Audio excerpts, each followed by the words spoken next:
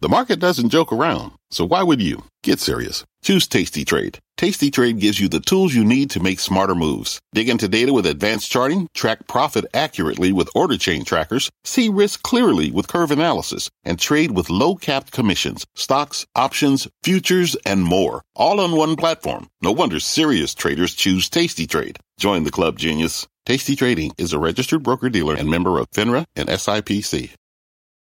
Homes.com knows that when it comes to home shopping, it's never just about the house or condo. It's about the home. And what makes a home is more than just the house or property. It's the location and neighborhood. If you have kids, it's also schools, nearby parks, and transportation options. That's why Homes.com goes above and beyond to bring home shoppers the in-depth information they need to find the right home. And when I say in-depth, I'm talking deep.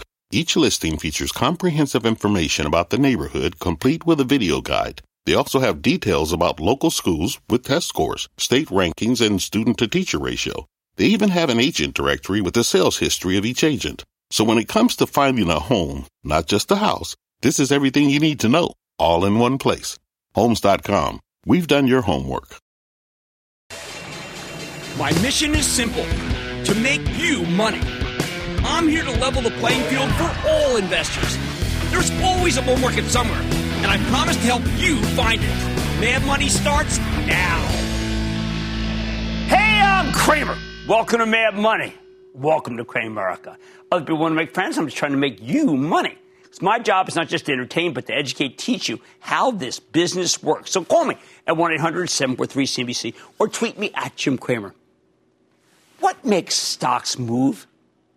What separates the bad days from the good days like this one, where the Dow gained 116 points, S&P jumped 0.81%, and the NASDAQ pole vaulted 1.53%? Now, a lot of people assume that any given day is a random walk where the odds are about 50-50 either way. This is a mistake that a lot of newcomers make. It's almost as if they see the market as a big casino, and they've settled at the roulette table where they're betting on red or black. So when they see a stock coming into the session with a full head of steam from pre-market trading, they want to put their chips on it. Black going higher, red going lower. But if you're going to trade, I'm begging you to be more disciplined than that. If you bet on black when the pre-market action looks good and you bet on red when it looks bad, well, you'll ultimately get your head handed to you every time we get an intraday reversal. Something, by the way, that happens a lot, including this morning's opening. I approach day trading the same way I approach sports betting. I can't gamble, but I sure know what the heck I'm doing. Each session is a game, a battle between the bulls and the bears where you have to pick a side. My method.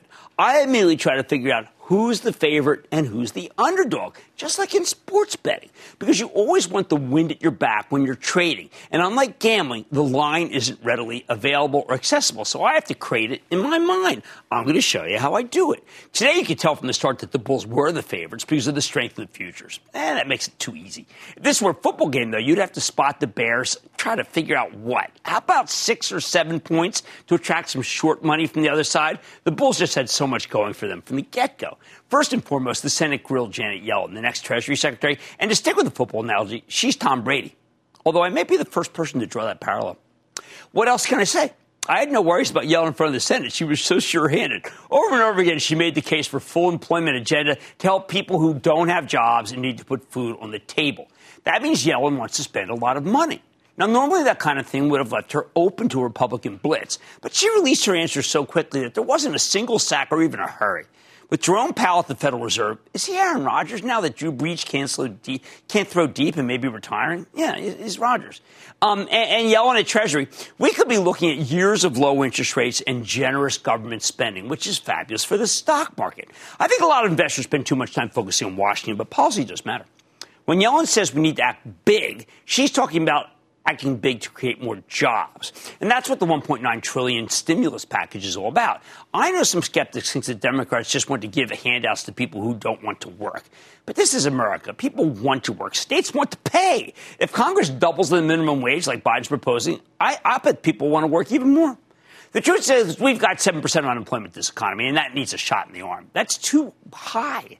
So when I hear Yellen talking about big, it makes me feel like the Bulls have a home field advantage with Yellen at the helm, just like the Bucs had an advantage with Tom Brady. Bulls by 3, or in non-gambling speak, the Bulls are so powerful that you have to spot them at least 3 points to make it even. Now let's take the line even further. When the economy gets a shot in the arm, people with money are more likely to start new businesses or invest in the stock market. One's good for the economy, one's just okay. We know there's lots of index money. 50% of stocks are owned by funds that track indices. So if you're an index fund investor, you're taking the line up for the bulls. That's not so much the case for people buying individual stocks, although when it's done en masse, like BlackBerry or Palantir or GameStop, Bed Bath & Beyond, AMC, it gives the bulls a boost. And whether it's young people jumping on a little dollar stock like AMC or older people buying an industrial like Honeywell, these individual buying patterns are strong. So you got to spot the bears another 2 points. Next, if you want to know where games are really won, it's the offensive line. You need that impenetrable wall to push forward. But for the last few weeks, we've watched the successive front lines we get blitzed after a couple of up days. Today, though, we had the best front line you could ask for. It's more than 4. We had Facebook, we had Amazon, Apple, Netflix, Alphabet, FAANG. You could always take out one of those and substitute Microsoft, which also roared higher, but please do not take out Netflix, which had a remarkable quarter this very evening. These big tech plays are all viewed as lockdown stocks. They're the ones you bet on when it looks like Uncle Sam will keep botching the vaccine rollout. Now, I think that's too, let's say, severe. We don't know what Biden's got planned. Not the vaccine stuff. I mean, we have really botched the rollout. But the way we view FAANG is really incorrect. They're portrayed as stocks you buy when the economy locks down and sell when the economy reopens. While they do just fine during lockdown, they also do just fine when we reopen. And that's what people seem to realize today. Think about it. Reopening means travel comes back, which happens to be Alphabet's biggest advertisers, and they'll start spending again. You can make a similar case for Facebook and for Amazon. Meanwhile, Netflix is skyrocketing after hours trading because reports some spectacular subscriber numbers. They added 8.5 million paid subs when Wall Street was looking for 6 million. That's incredible, and it means it's here to stay. As for Apple, I listen to Yellen. She's not a cold warrior like Trump's team. She wants China to behave, but she's not trying to roll back globalization, not at all. And that is great news for Apple, which is much loved in China, but didn't trade as high as it should have because Trump inspired political risk. I want you to put it all together, and then you need to see you got to spot the bears another couple points. This is how something becomes a favorite. Finally, you have the remarkable run to semiconductors, especially the 5G plays. Now, last week I recommended a bunch of 5G stocks, and many of them just exploded higher today. Inseego, which I told you to buy, up 23%. Fastly, up 8% on the list. I said Skyworks and Marvell both work, up 6%. Taiwan Semi 5%, Qualcomm 4%. Honestly, it's a hard move to explain. Big Spectrum auction this week. Internet of Things, Apple business, shortages worldwide. Aha, that's my bet. What matters is that it's coloring every screen green. Shortage after shortage after shortage. Of course, the bears are not without weapons of their own. We got good numbers from Bank of America, great ones from Goldman Sachs, but because both stocks came in very hot, Wall Street yawned. They actually got hit. Even accounting for that, though, the Bears were massively outgunned today. So for today's game, you had to spot the Bears 7 points to make things even, meaning the Bulls had a big edge and the Bears needed some intraday help to turn the green tape red, and they didn't get it. They needed something disruptive from President Trump. He's been good at that. No Twitter access. He's been pretty quiet. Maybe a misstep from Janet Yellen might have done that, but she didn't make any more than Brady did. Maybe a disappointment for the banks, which ended up delivering excellent numbers, but people yawned. Now, the great thing about the stock market is that unlike betting on football, there is no point spread. There's not even a VIG. Now that there's no commission trading, you don't have to spot the Bears 7. You just sop it all up. It's a level playing field. So if you're going to bet against the favorite, you need a game changer to move the mental line, or I should say the money line. Today, though, I saw nothing that made me think the line was wrong, which is why stocks stayed so strong. But the bottom line, if you're new to trading, not investing but trading, because this is very rarely that I'm discussing trading, you don't want to go home long. Every day is a new game, so don't just roll over your bets. That's my advice to you traders. With Biden's inauguration tomorrow, we have no idea how that session will go. Maybe the Bears will be in charge. But if you do the work to figure out who's the favorite and by how much, you'll be in a much better position than the gambler who buys hot stocks, betting they'll stay hot for the duration and never sells a share. Let's go to Colin in Michigan. Colin. A big Grand Rapids booyah to you, Jimmy Chill. Well, there you go. Grand Rapids, furniture capital of the world. What's happening? Not much. Jim, I bought this stock last spring after you recommended it as a play on the stay-at-home economy, and it's been growing like a weed ever since. No pun intended. With spring around the corner, Jim, how do you feel about Scott's Miracle Grow? I looked at my beds this weekend in my garden. And it's just so priceless what's going to happen in a couple of months. After COVID, it's something you can count on.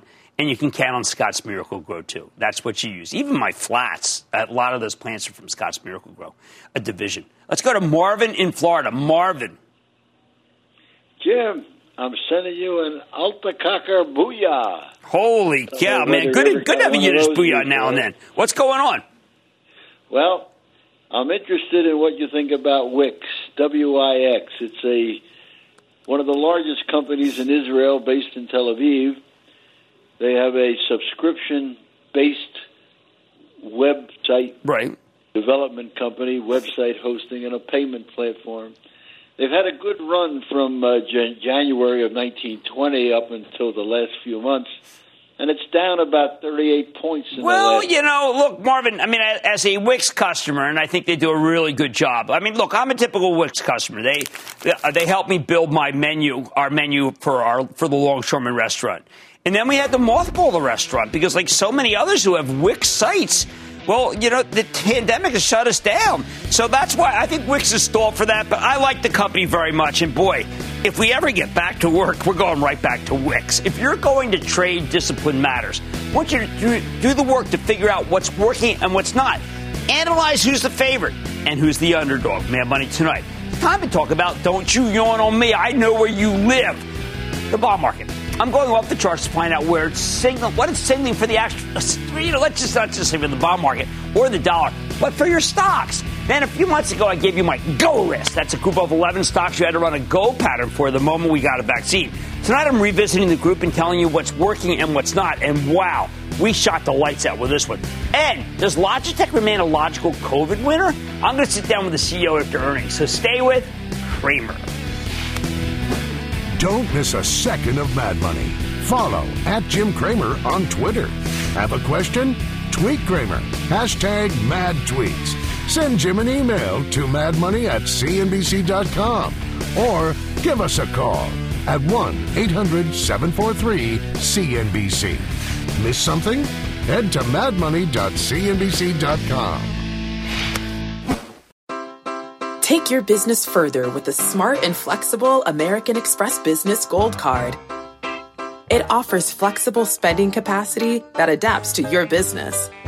You can also earn up to $395 in annual statement credits on eligible purchases at select business merchants. That's the powerful backing of American Express. Terms apply. Learn more at americanexpress.com/business gold card. Fact. Running a business is not getting easier on your wallet. With higher expenses on materials, employees, distribution, and borrowing, everything costs more. Also a fact. Smart businesses are reducing costs and headaches by graduating to NetSuite by Oracle. NetSuite is the #1 cloud financial system, bringing accounting, financial management, inventory, and HR into one platform and one source of truth. With NetSuite, you reduce IT costs because NetSuite lives in the cloud with no hardware required. Accessed from anywhere. You can cut the cost of maintaining multiple systems because you've got one unified business management suite. You improve efficiency by bringing all your major business processes into one platform, slashing manual tasks and errors. Over 37,000 companies have already made the move. See how you'll profit with NetSuite, and then you can think of all the ways you could be spending the money you save. Company retreat in Malibu, anyone? By popular demand, NetSuite is offering a one-of-a-kind flexible financing program for a few more weeks. Head to netsuite.com to start saving.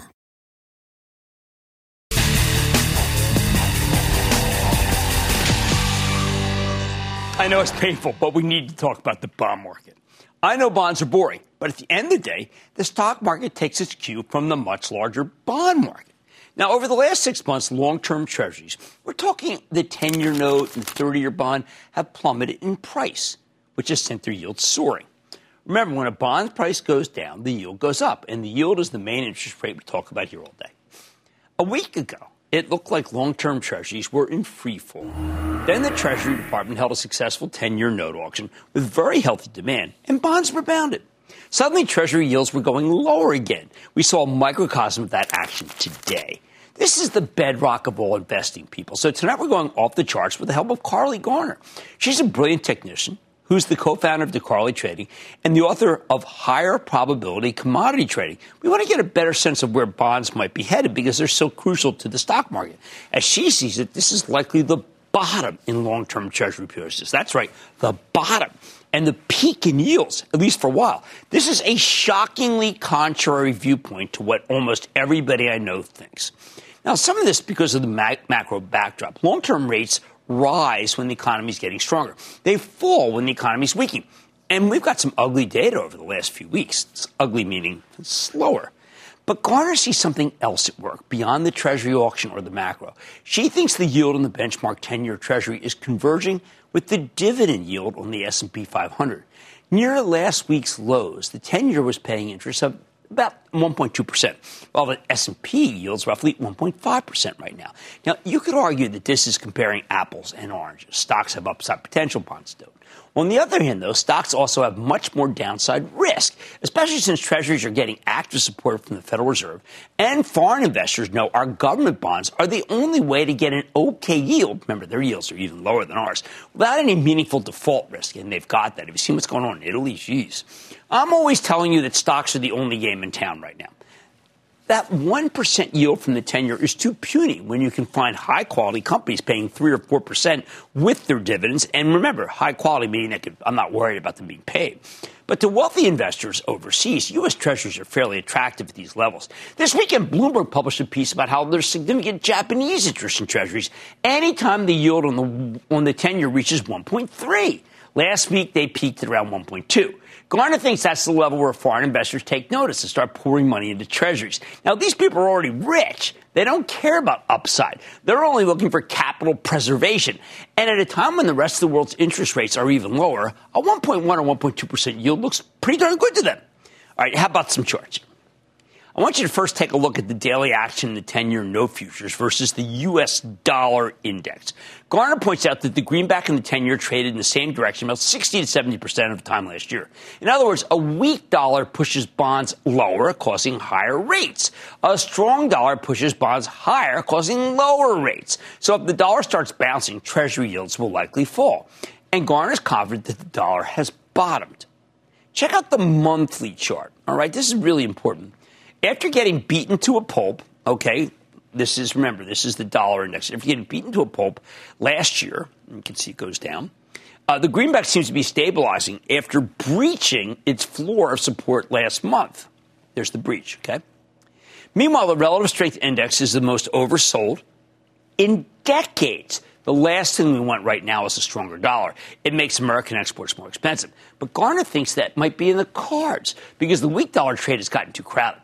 That means when it's crowded trade, that means there are too many people in it. When you look at the data from the Commodity Futures Trading Commission, speculators are holding their largest short dollar position since 2007. That's crazy. Crowded trades rarely work. When everybody's betting against the dollar, that means there's nobody left to sell. We know a stronger greenback translates to higher Treasury prices, but there's something else going on here. Now I want you to take a look at the seasonal pattern in the 10-year note. Garner points out that historically the 10-year tends to rally in the first quarter.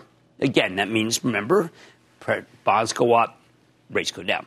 How about the monthly chart of the 10-year Treasury futures? Garner thinks 2021 is looking a lot like 2020. I'm giving you all these because, again, this is such a contrary view that I've got to back it up with a lot of charts. Going into last year, Wall Street believed that treasuries were headed lower as rising interest rates were taken as a given.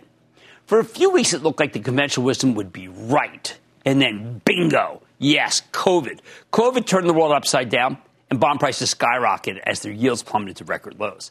This year, Garner thinks Wall Street is once again too bearish on bonds. If last week's low holds, she's betting we'll see a consolidation pattern that will act as a stepping stone to the next leg higher. She views the pullback in bond prices over the last 6 months as a temporary pullback, kind of a cooling off period after Treasury futures had gotten incredibly overbought. Just look at the relative strength index. It's no longer an overbought territory, but it sure was before. Meanwhile, do you see the red line and the green line here? Okay, see these two? These are what are called Bollinger Bands. They're a visual representation of volatility. As the security gets more volatile, the bands expand. As it gets less volatile, they shrink. Okay? What does this mean? The way this works, the price action should stay within the bands roughly 90% of the time. Even when something goes above or below the band, it tends to retreat, allowing the bands to adjust to the new period of heightened volatility. Garner brings this up. I know it's confusing, but she brings it up right now because the Bollinger Bands have expanded. Okay? creating a wider trading range between 126 and 144. The upper band is right below the trendline ceiling of resistance at 145. So Garner expects the bulls to target that level. If she's right, there could be a speed bump of resistance near 142, followed by a quick, albeit temporary, probe to 145. If that sounds like no big deal, let me flip it around. If the 10-year Treasury futures rally at 142, it would imply a 0.5% yield. In other words, we're talking about all-time lows. If the 10-year futures climb to 145, that implies a 10-year yield close to zero. I got to tell you, the 10-year yielding next to nothing, that would terrify Wall Street. We got to stay focused about this. That's got to use that as a risk factor. Now, almost nobody wants long-term interest rates to get this low, but as central banks around the world keep injecting cash into the system to combat the COVID slowdown, Garner sees more money coming into U.S. Treasuries from overseas because yields in the rest of the world are even lower than ours, and we're very, let's just say can I say it, that we're more stable than these other countries? I guess you can still say it. Here's the bottom line. The charts, as interpreted by Carly Garner, suggest that long-term Treasury yields are done going higher. In fact, she thinks they may be on the verge of a collapse. If she's right, this will be a great time for the slowdown stocks and secular growth stories that don't need a strong economy to work. Stocks like FANG. Maybe that's a reason why they're going higher. Stick with Cramer. When you're hiring, the best way to search for a candidate isn't to search at all. Don't search, match with Indeed. Indeed is your matching and hiring platform with over 350 million global monthly visitors, according to Indeed data, and a matching engine that helps you find quality candidates fast. Use Indeed for scheduling, screening, and messaging to connect with candidates faster. Plus, 93% of employers agree Indeed delivers the highest quality matches compared to other job sites, according to a recent Indeed survey. Leveraging over 140 million qualifications and preferences every day, Indeed's matching engine is constantly learning from your preferences. Join more than 3.5 million businesses worldwide that use Indeed. Listeners of this show will get a $75 sponsored job credit to get your jobs more visibility at Indeed.com/madmoney. Just go to Indeed.com/madmoney right now and support this show by saying you heard about Indeed on this podcast. Indeed.com/madmoney. Terms and conditions apply. Need to hire? You need Indeed.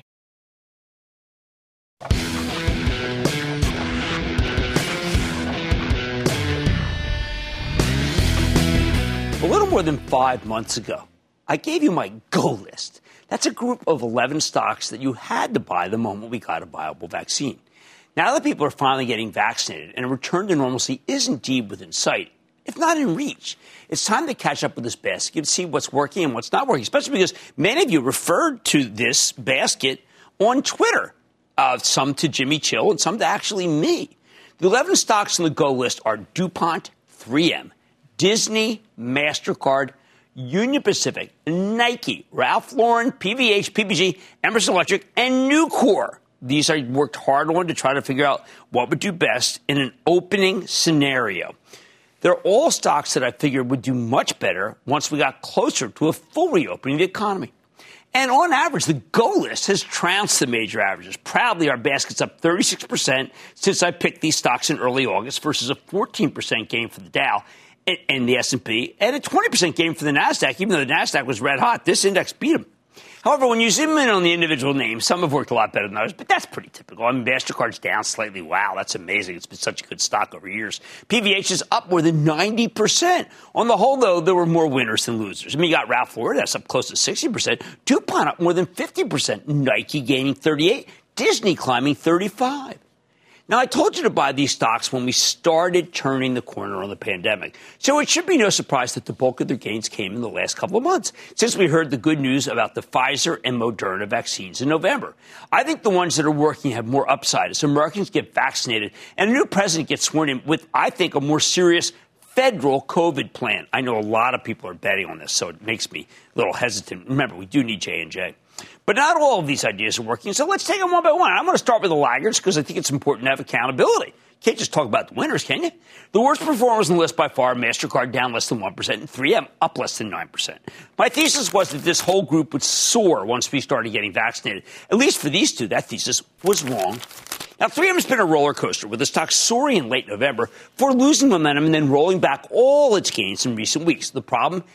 3M has some serious legacy issues. I included this one on the list because I thought management would be able to get past them. The company has some potentially huge environmental liabilities, which is not great when the Democrats control both houses of Congress. Then again, 3M reports next Tuesday, and they did pretty darn well last time. I think the good numbers will continue. It really is the environmental issues that's keeping this down. As for MasterCard, the whole credit card space has been hammered in recent weeks.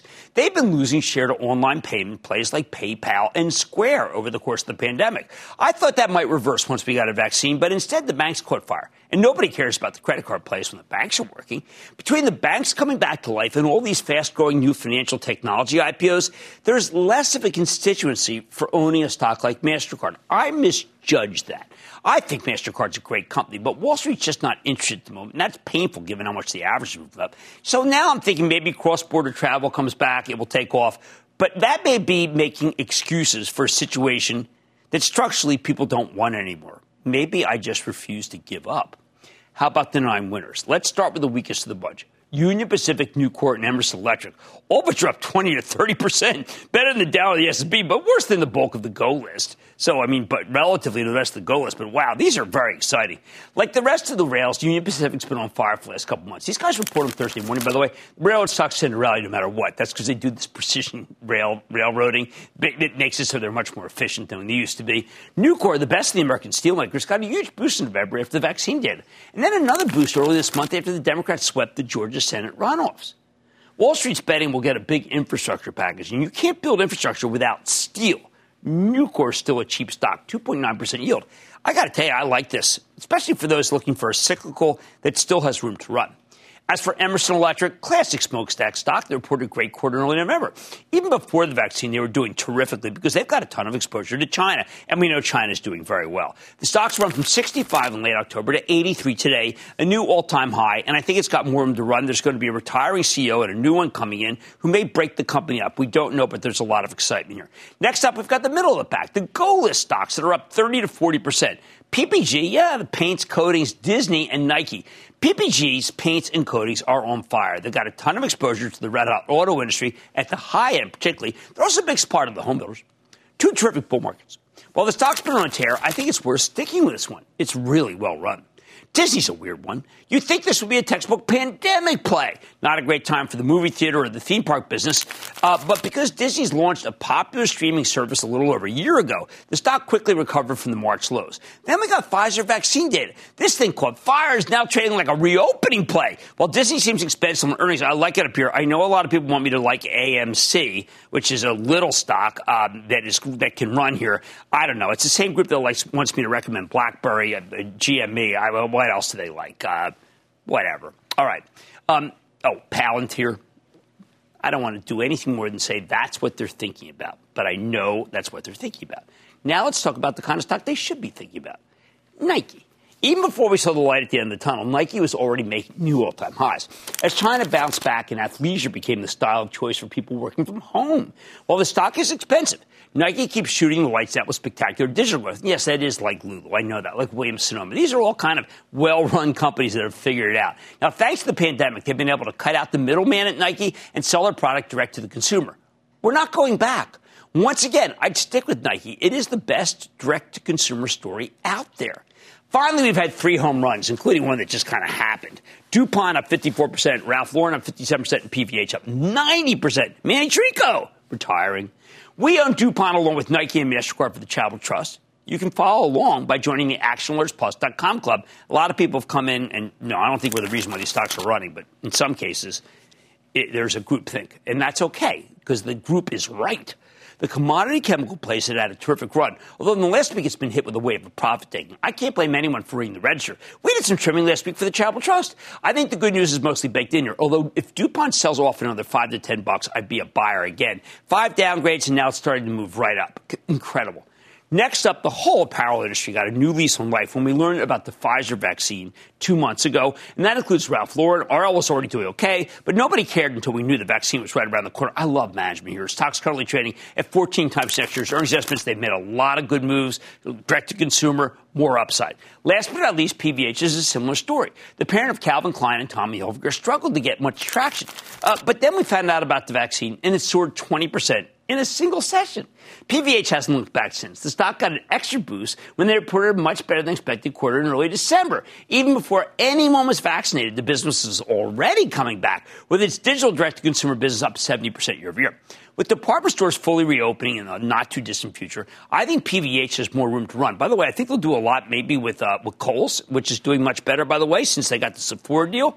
Now, this one stock trades at just 12 times earnings. That's ridiculously cheap, even for an apparel stock. Here's the bottom line.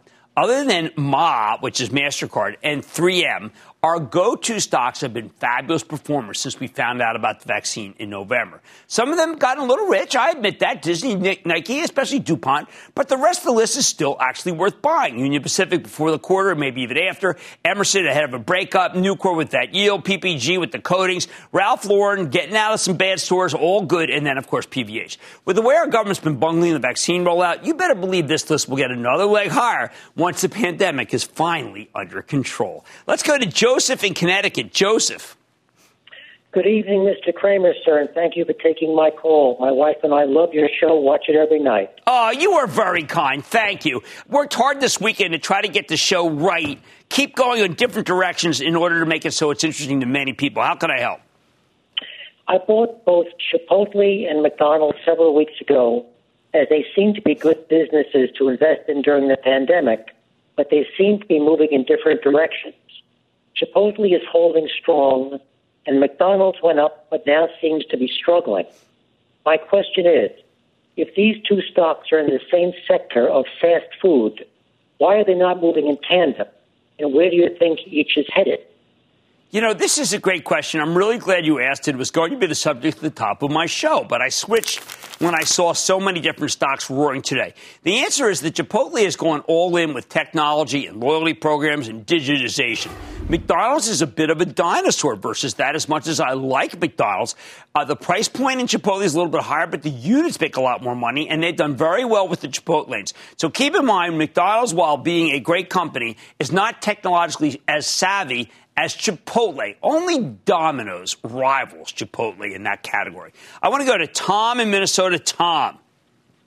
Hi, Jim. Tom. Thanks for taking my call. Of course. I'd like to get your thoughts on Pfizer. They've refocused with the vaccine and several new products in the works. They got great sales, low price per earnings. Can't figure out why their stock isn't moving. Okay, well, look, this is a great concern. I have felt that. Remember, they're not in warp speed. Okay, they're being footballed by many different states locally. But here's the real issue: innovation. They classically don't have it. Look at Lilly. Look at Bristol Myers. Those are the ones we're focusing on. All right, these go-to stocks that I am looking at, they have been crushing it since we found out about the vaccine, because these are the ones that do best when the economy's open. Of all the S&P names I could find, I think they're not done. Now, there's much more mad money ahead, including my exclusive with Logitech. As the home trend continues, could Logitech remain a lockdown winner, or could the COVID vaccine have an impact on the stock? I'm going to talk to the CEO after earnings. Then, there were three big takeaways for investors from the bank earnings calls, and you know what? I'm going to reveal them to you. And, of course, all of your calls rapid fire in tonight's edition of the Lightning Round. So stay with Cramer.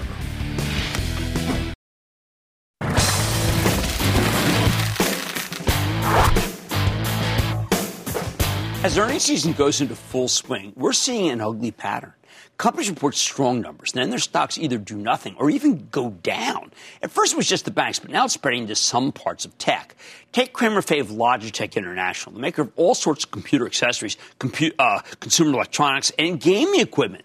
Logitech's been a huge winner for us over the past 10 months as millions of people built home offices and fancy video game setups. But look what happened today. Last night, Logitech reported a great quarter, just a breathtaking beat, with sales up 85%. The company's earning $2.45 per share. Wall Street was only looking for $1.14. They more than doubled the consensus. On top of that, management raised their full-year forecast. Yet instead of rallying, the stock actually tumbled $3. Why? A lot of investors are assuming this will be the last great quarter, or maybe the second to last. They think Logitech's booming business will cool down once everybody's vaccinated and the world goes back to normal. I'm betting that's a mistake, but I don't want you to take it from me. Let's check in with Bracken Darrell, the president and CEO of Logitech International, to get a better read on the quarter and where his company's headed. Mr. Darrell, welcome back to Mad Money. Thanks so much for having me, Jim. It's great to be here. Okay, so Bracken, you start this call, which was an amazing call, by talking about the way work's going to be. And if work is going to be a hybrid, then this is no fad. This is not pegged necessarily to vaccines. This is a new world for Logitech.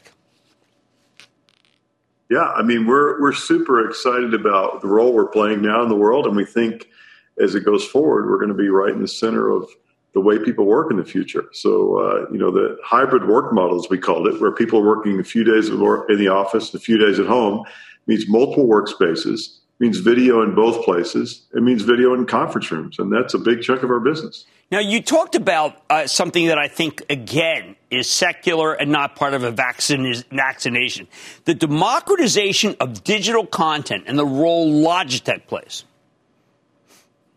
Yeah, as much as I love CNBC, Jim, and Disney and all of the other major companies that bring content to us, more and more people are watching more content from each other. So content creation and content creators are really where the future is for a lot of people. And we basically enable those people with microphones, with webcams, with Streamlabs, which is a service we provide. So the growth of digital content creation or the creator class is huge. And we're right in the middle of the action in many of our categories. I think there are a lot of people who are stuck thinking, well, Logitech, that's just a knockoff. But for instance, I have a pair of very good earbuds that, frankly, they fit my ear. And I have a left ear problem where they always fall out. I've molded them to my ear, and they're not going to go anywhere. And what are you doing that makes this so it works? Well, this is a super cool technology. It's marketed under UE, so it's not Logitech branded. It's UE Fits, Ultimate Ear Fits. As you know, we send you order it online. You get a box in the mail. You open the box. You download an app. You put the two earphones in your ear. They're true wireless. You hit a button on your phone. You just hit the button on your phone, and they instantly mold to your ears. They become a completely customized product. They only fit your ears. Each of your ears is different. It's like a fingerprint. This is the most customized consumer product you can buy. Well, look, I've got to tell you, it's the kind of thing for those of us who have different ear sizes and you want to exercise, which I like to do. This is the type of thing I did at one point. I would not, frankly, Bracken, I would not have expected this kind of ahead of the game. You've always proven to yourself to have everything equal at much lower price. This is a surpassing, which, again, I am portraying Logitech as an innovator, and we're not even going to talk yet about carbon labeling. We're going to do that later. As an innovator that is trying to traverse a world where people are sampling it because of COVID, and it turns out to be superior to what they were using. Well, this has been, we've quietly, we've been around for 40 years and almost 40 years, and we've always been engineering driven. In the last, since I joined the company 8 years ago, we started adding design to that and putting the user at the middle.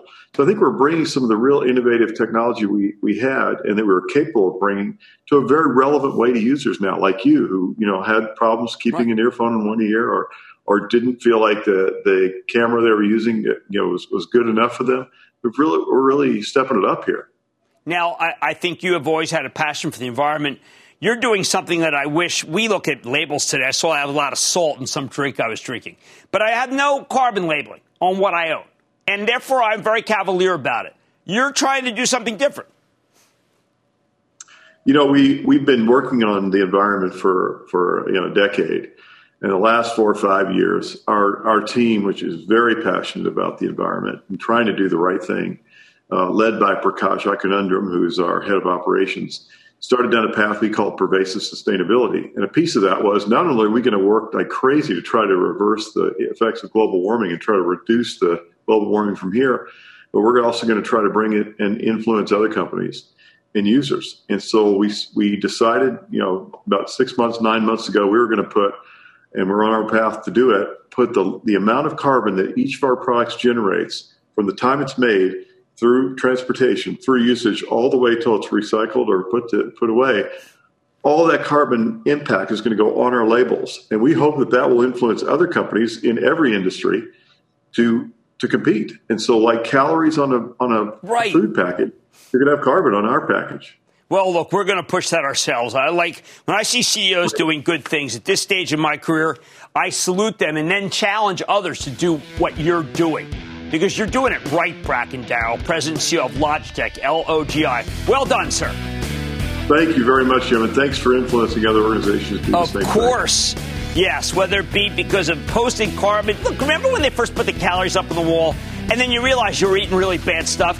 I think we have to be focused on how much carbon goes into a product. And that's one of the many things that Logitech is focused on, not just making superior products. That is not going to be going away if everybody gets vaccinated. Mad Money's back after the break.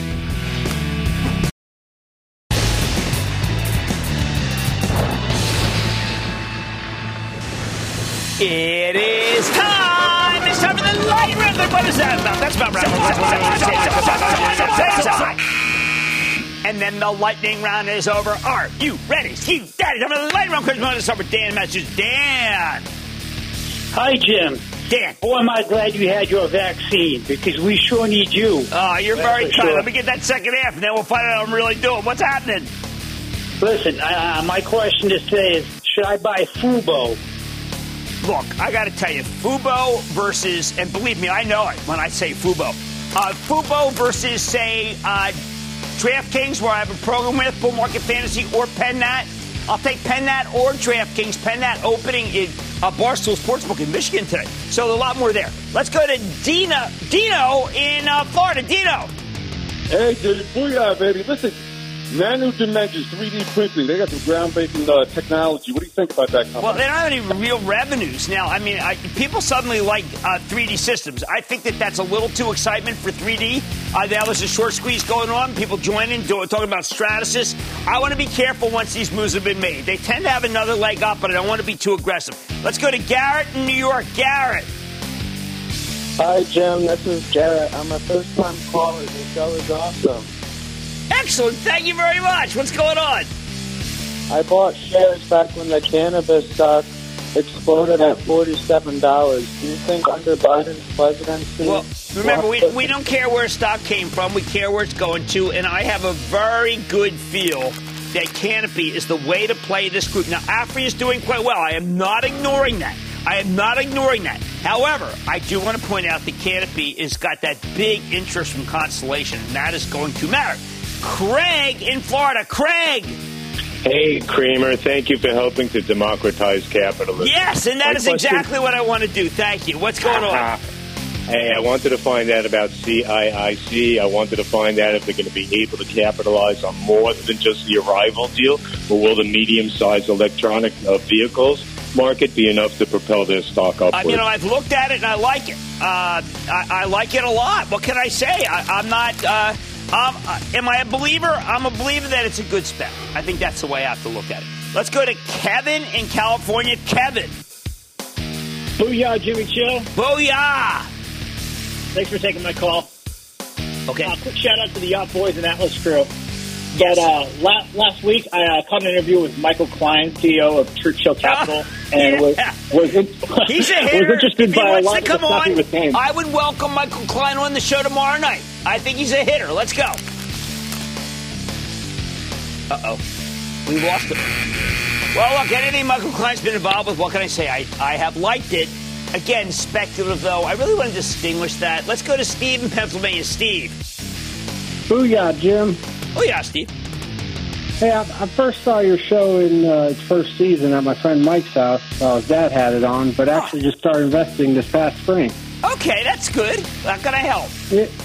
Hey, I bought Quanta Services in the summer, and I took my initial investment off the table in the fall for Christmas gifts, but let the rest ride, and it more than doubled. Do you think it has more room to rise? It does, because its time has come. I mean, they are doing so much to install lighting. It used to be just a laying cable company. It's so much more than that. I'm glad you took out the house's bunny. I've been urging people on the various sites to do that. You're listening. And that, ladies and gentlemen, is the conclusion of the Lightning Round.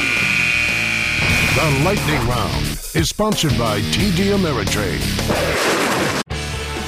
Cramer, you are super.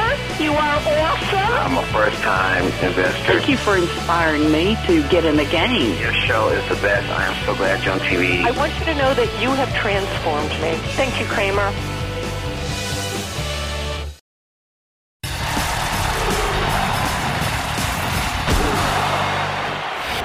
Rather than spending all your time on Reddit trying to figure out what stock will be promoted next, hey, Strategy I Admit is working, as I said, as Jimmy Chill this weekend.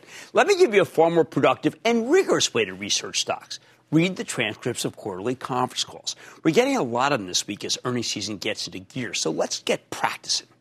My number one piece of advice to anyone thinking about picking stocks is that these calls are the most important part of your research. They can tell you so much about individual companies and entire sectors, in some cases, the whole economy. Let me give you some examples from three different bank conference calls, J.P. Morgan, Wells Fargo, and Citigroup, all good quarters, that I devoured this weekend.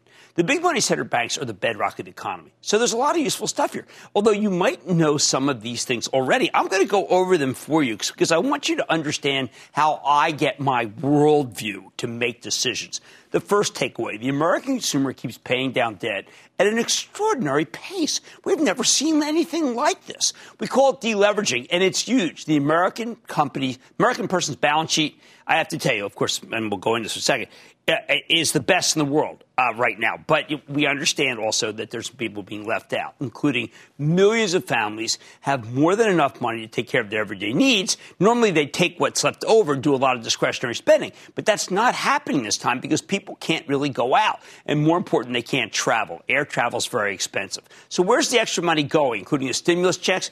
It depends. And this is where I want to be really personal about it.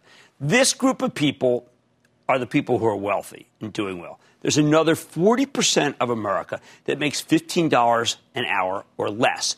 They're living paycheck to paycheck. The ones that soon-to-be Treasury Secretary Janet Yellen talked about all day. They're the ones who need our help. I'm not speaking about that. I'm not trying to be cavalier. I'm just saying this is a dominant theme. Above this level, people are paying down lots of debt. And when you see this kind of deleveraging, you have to believe billions of dollars are headed into the stock market.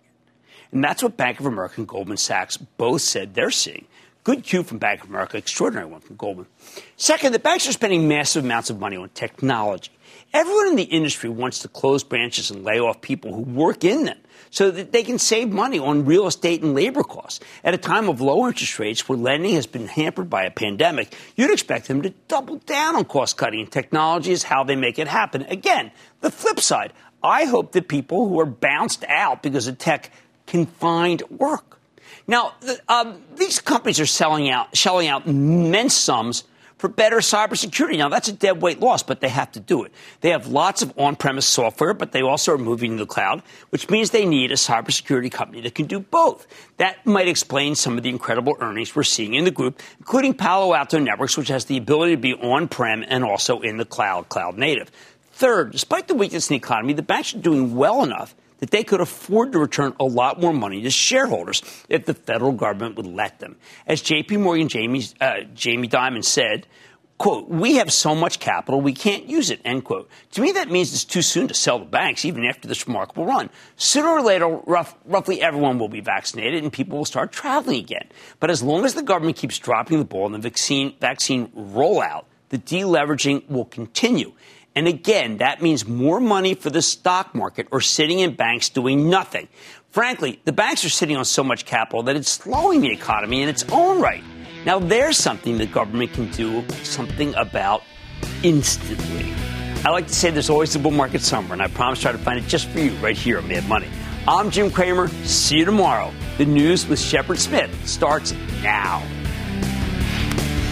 The living room is where you make life's most beautiful memories. But your sofa shouldn't be the one remembering them. The new life-resistant, high-performance furniture collection from Ashley is designed to withstand all the spills, slip-ups, and muddy paws that come with the best parts of life. Ashley high-performance sofas and recliners are soft, on-trend, and easy to clean. Shop the high-performance furniture in-store or online at ashley.com.